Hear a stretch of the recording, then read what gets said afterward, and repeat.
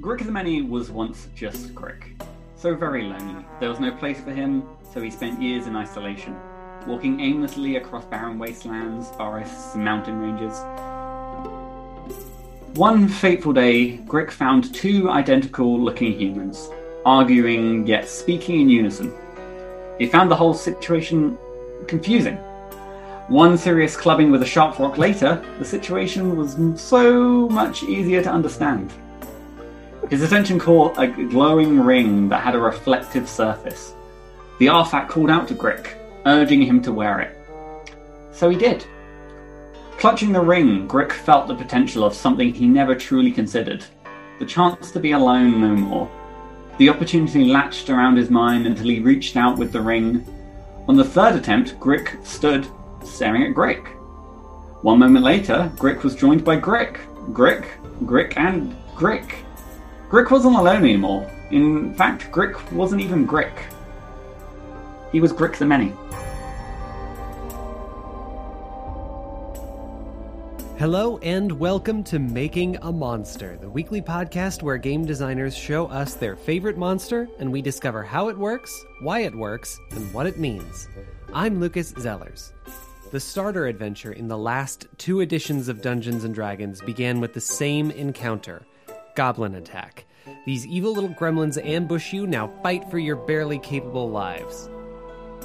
The heroic fantasy genre gives its audience characters who progress from stopping the smallest threats like goblins to the largest ones like demon princes and undead wizards, but tabletop role-playing games allow their worlds to progress without the characters' interaction. These games don't need to wait for players to trigger a QuickTime event or load the next stage like a video game does, which means in these worlds, the monsters can level up too.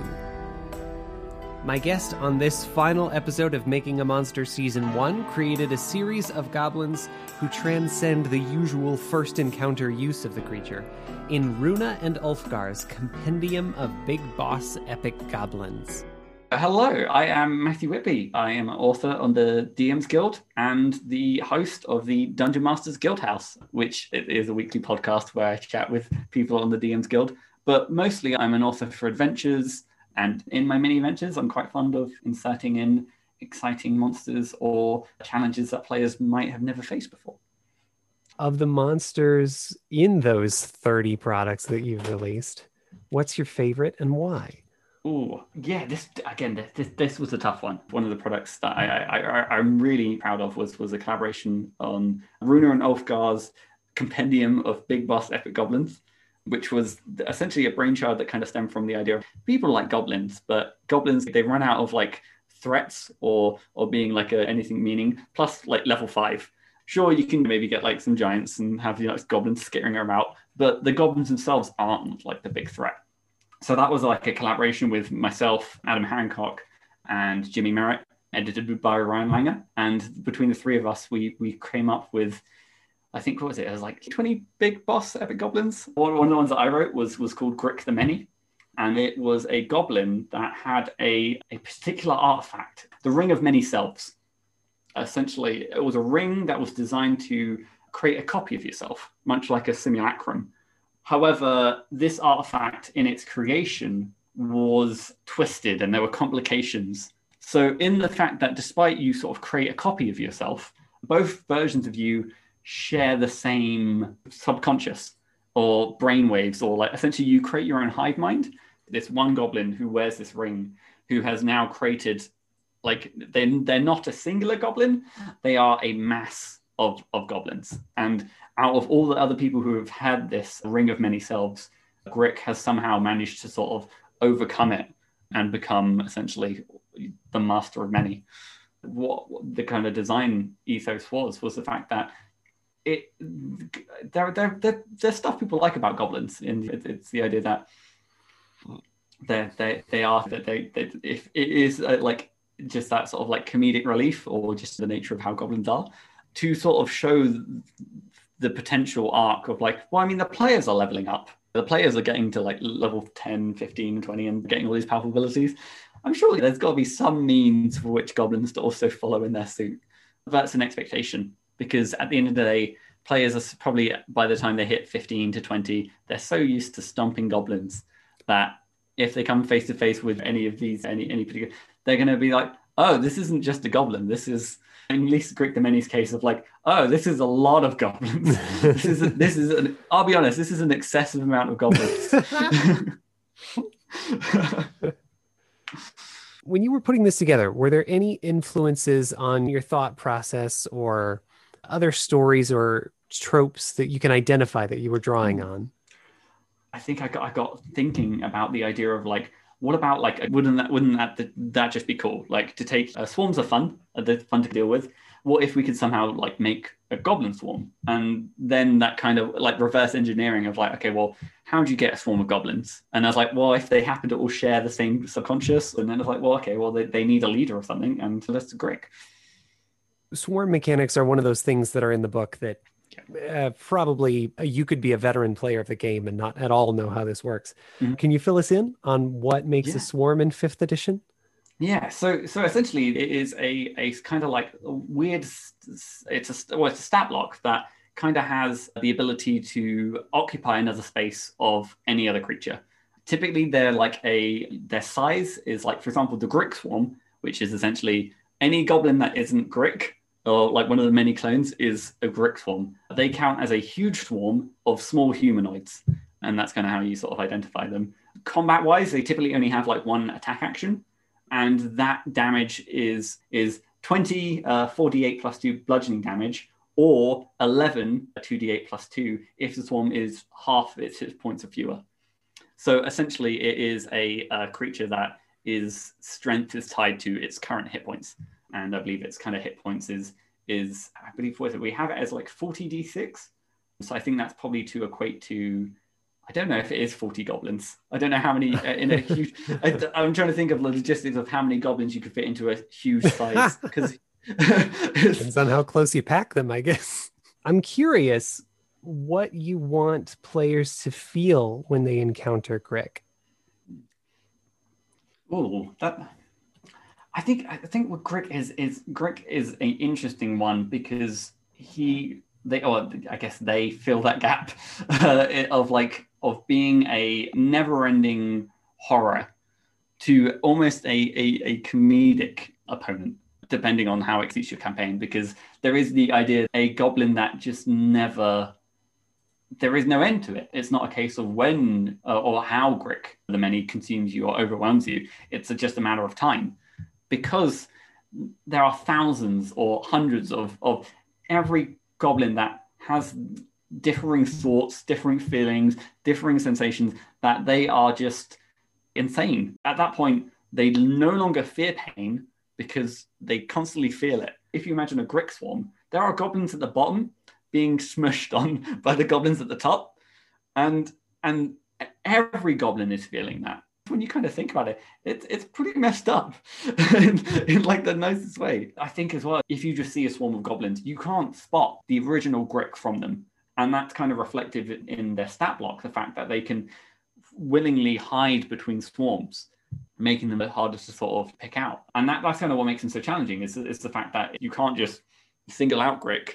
There's no end. There's so many Gricks. Horror and comedy, or comedy and tragedy. Comedy and most things kind of go hand in hand. And yeah, I think again, you have the advantage with running campaigns to lure people in with a sort of comical opening. And then when you think about the realistic situation of kind of what's being presented with, it's hard not to see that horror.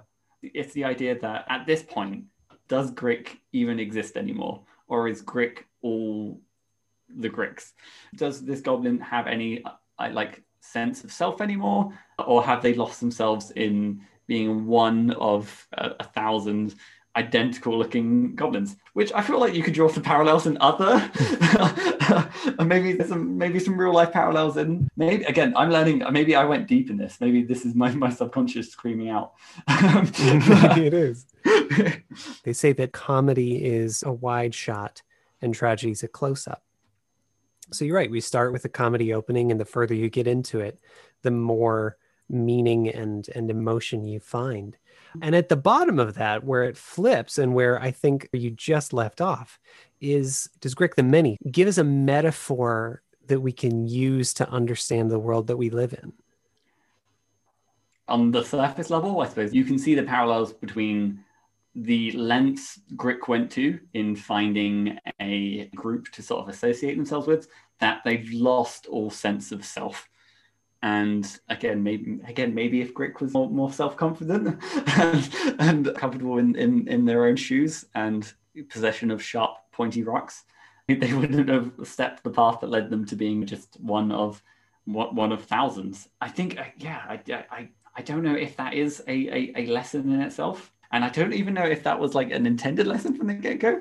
That's another thing. Is like it's interesting even as the author. I honestly don't know if it was just like, hey, I just want to throw some goblin swarms at people, or if like some sort of subconscious level, there's me thinking that in writing the backstory and who Grick the Many is, maybe there's more to it there. That is a good question. You have successfully stumped me. I don't think I have. Honestly, I'm going to keep pretty much all of that. One more thing about goblins. D&D uses goblins in a very particular way, and we've talked about that. I wonder if in your experience you've been introduced to other iterations or uses of the term goblin or the creature goblin, and maybe why they would have gotten into this game.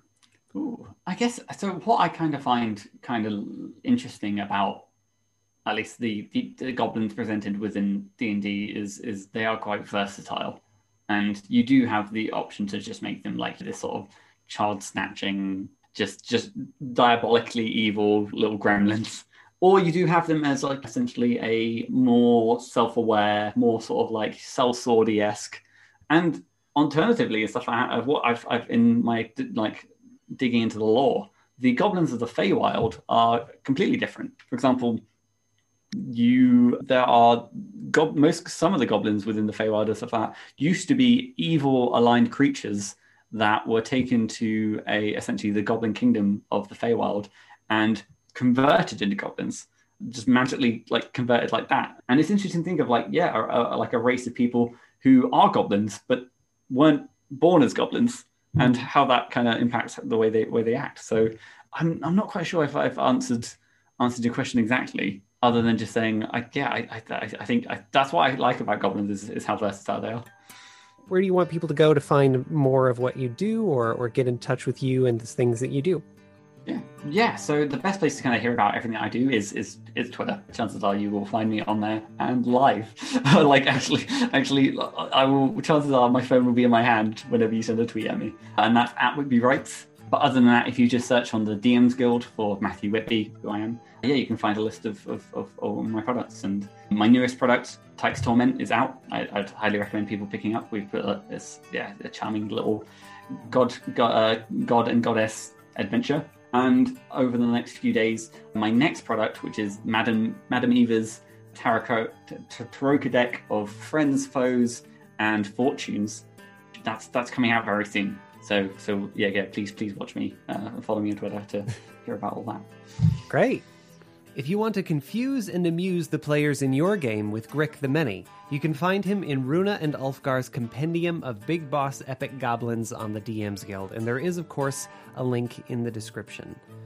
Matthew and his collaborators volunteered this product to be part of the Keep Playing It Forward program, which offers community copies to gamers at reduced prices so people can keep playing even if money is tight. So follow that link in the show notes to get a copy of the compendium at 50, 90, or even 100% off. And also one thing I do with most of my products is I have the full preview, so they can see the entire book in its entirety. Well, thanks. Yeah, I'm excited to recommend this. I had a great time reading this book, and I'm really excited for people to see it. Thanks for listening to Making a Monster. The opening music in this episode is from Will Savino. It's called Something Is Amiss. Find out more at patreon.com/musicd20. This has been the final episode of Making a Monster's first season. This show has surprised me over and over again in the passion and joy my interviewees have brought to their craft and the depth of meaning and cultural scholarship available in the stories that we tell together. I hope the show has given you the inspiration and the tools to play more meaningful and memorable games, and I hope you'll join me for Season 2 in 2021. In the meantime, there may be some bonus episodes. There's a lot of pieces of these interviews I haven't released yet.